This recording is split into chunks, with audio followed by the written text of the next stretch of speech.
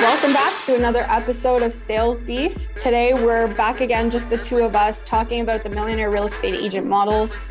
We went through episode 1 and 2 of this mini series, talking about economic model and lead generation model. And now we really want to dive into the nitty gritty of organization and really building your real estate business like a business, what kind of leverage you should look to and how you should hire and what a typical hiring path that is successful will look like. So Mike, thanks for joining me. What are you excited to talk about today? So this is something I totally screwed up. Your first hire should be your assistant, which I just hired relatively recently. It's probably something I should have put in place a long time ago. So full disclosure, I didn't follow the model. So Anna, can you walk us through what the model looks like? We know when we get into business, start getting busy, making a lot of money. Who should that first hire be? Yeah. So I want to take it back for one sec. Like you had a bit of a different structure where you're on a team, but you're building your team within the team. For realtors, I think, as they're increasing their revenue, as they're increasing their business and it's consistently getting momentum, you should look to hire like as soon as possible. Like I have realtors that have been in the business like less than a year. And I'm like, okay, you got to start thinking about when you're going to make your first hire, because not only does it create a certain level of accountability, but it also creates a push for the business to grow. Think about it like this. If you're responsible to put someone's food on the table, to pay someone a paycheck every 2 weeks, what better accountability is there than giving somebody a living? And that not only encourages you to grow the business, but that gives an opportunity for someone to come in and help you grow the business and not have to do it all yourself. And obviously that gives you time back, leverage back, and more money. So yeah, you're right in saying that really the first hiring path should be bringing in an assistant.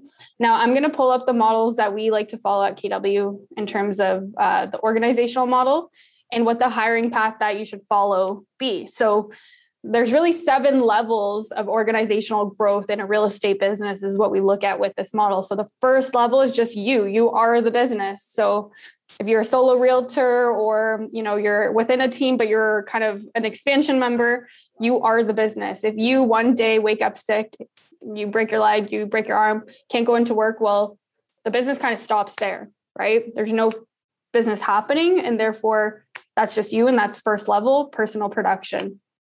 At this point, obviously you're looking to understand how to set the vision for your business. People in real estate, most of the time don't necessarily know how to set the vision and it can look like so many different aspects, but it's really aligning yourself with the kind of clients that you want to have. It's also aligning yourself with the type of business you want to run. And that's not only going to attract the right people, but also the right systems, the right mindset, et cetera. So the second level is where you're at now, Mike. So you've brought in your administrator and now the goal is, hiring, training, and accountability. So the way that you do that is, through the other models that we have. So you're able to go out there, focus on the 5 things that a realtor should do. And that admin should really cover the rest. So I think it takes for me, it took a certain mindset shift. I was very resistant to hiring help for a long time because I viewed it as a cost. Mm-hmm. But now that's happened, fortunately, great mentors that pushed me into it. It's an investment. And even in the short period that I've had this person in my life, she's allowed me to free up my time and focus on what matters. I have more time to generate business. I've had more time to purchase investment properties, more time with my son. It's been an absolute game changer. Totally. And like, as you're expanding that, really the next hire should also be another administrator, because your first admin is always going to have a capacity, whether it's, talent driven or just time driven. They're not going to be able to run the business 24/7. So eventually they're going to need leverage as your business grows. So typically what we look at is having one lead administrator, like a director of ops, and then they manage the transaction coordinator or whatever other kind of admin that you bring on. So it creates leadership in another person. And then you only have to be responsible to have one downline, right? So you only have that one person you're responsible with. They're responsible for the ones below them. And that's kind of creating that admin stream. I think it was Gary Keller that said, you want to have your 5 people. Anything above 5 people, you have too many people. So I think that's what this model also follows is finding the 5 people that are going to help you grow your business and then letting them manage everything else.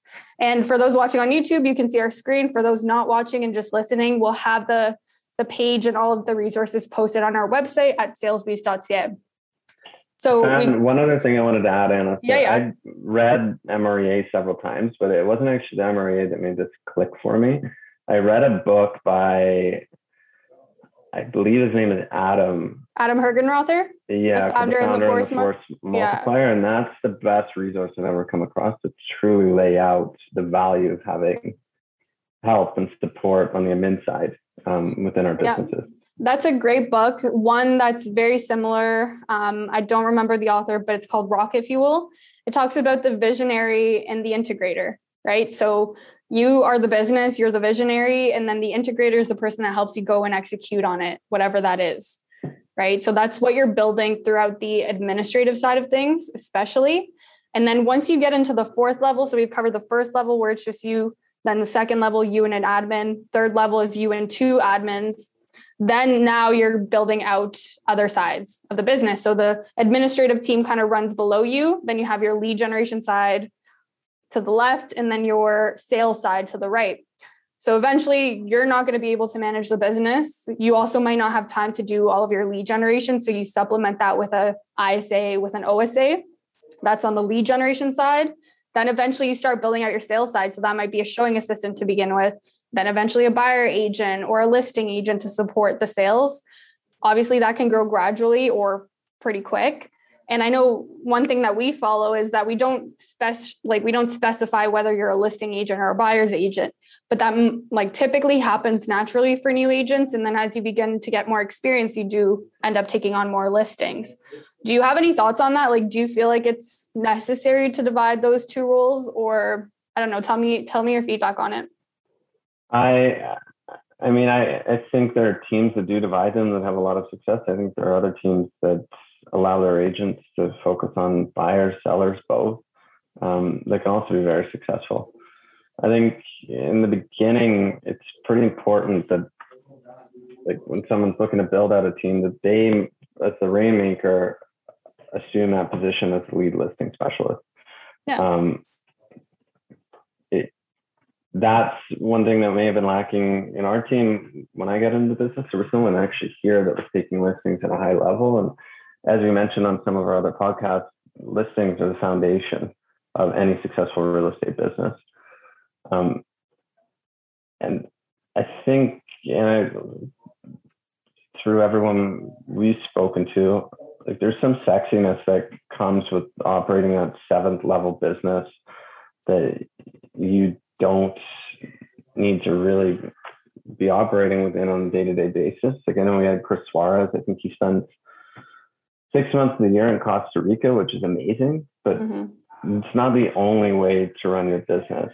And if you look at the math behind these businesses, the truly most profitable business is one in which the rainmaker is the lead listing specialist. The cost of sale to the rainmaker is 0. It's true. But at that time, it's you still running the business. So really, are you creating the leverage for yourself? And if we're looking into the 6th, 7th level side of things, now it's about expansion. And like Ryan Serhant says, expansion always and always, whether that's, building out your administrative hub, building out your lead generation side. And then now that you actually have the systems and models running and the people are doing it efficiently and the systems are working, then you look to expand in other markets. And this is super unique to KW. We don't see it across any other brokerage or company in Canada, at least, really. And this is where you create a hub.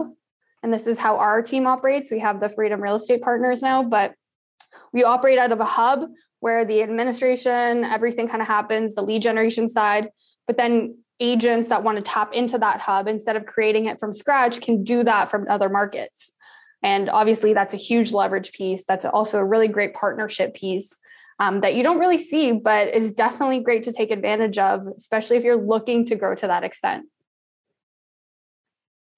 Yeah, I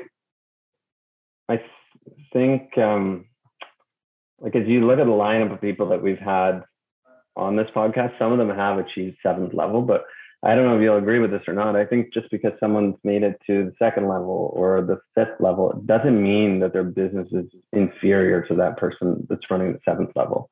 I mean, look at Chris Knighton, for instance, makes millions of dollars a year. He's still in production. He loves it. I speak to him about it all the time. He doesn't want to get out of production. Or someone like Jeff Glover, who we've had on this podcast, he wants to sell 100 houses a year himself and also own and operate a team that does 1,000 plus per year.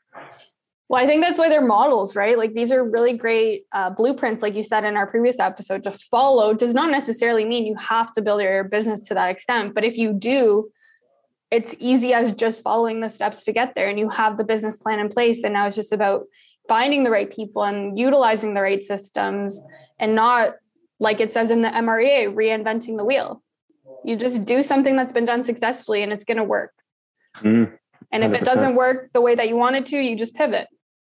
So I think that in itself is kind of a big lesson. And if you guys are more curious about understanding what the thresholds might mean, how to get from level 1 all the way to level 7, or just understand more about that, feel free to connect with us. Our business plan book is going to be in the SalesBeast website at salesbeast.ca, as well as all of the other resources that we've mentioned through our MREA sessions. Anything else to add, Mike? I don't think so. You're an expert on this stuff.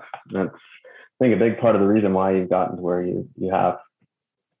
Yeah, well, it's an exciting thing to build a business, but not a lot of people want to build a business. They want to be salespeople. And yes, this podcast is called SalesBeast, but it's also about being a business owner.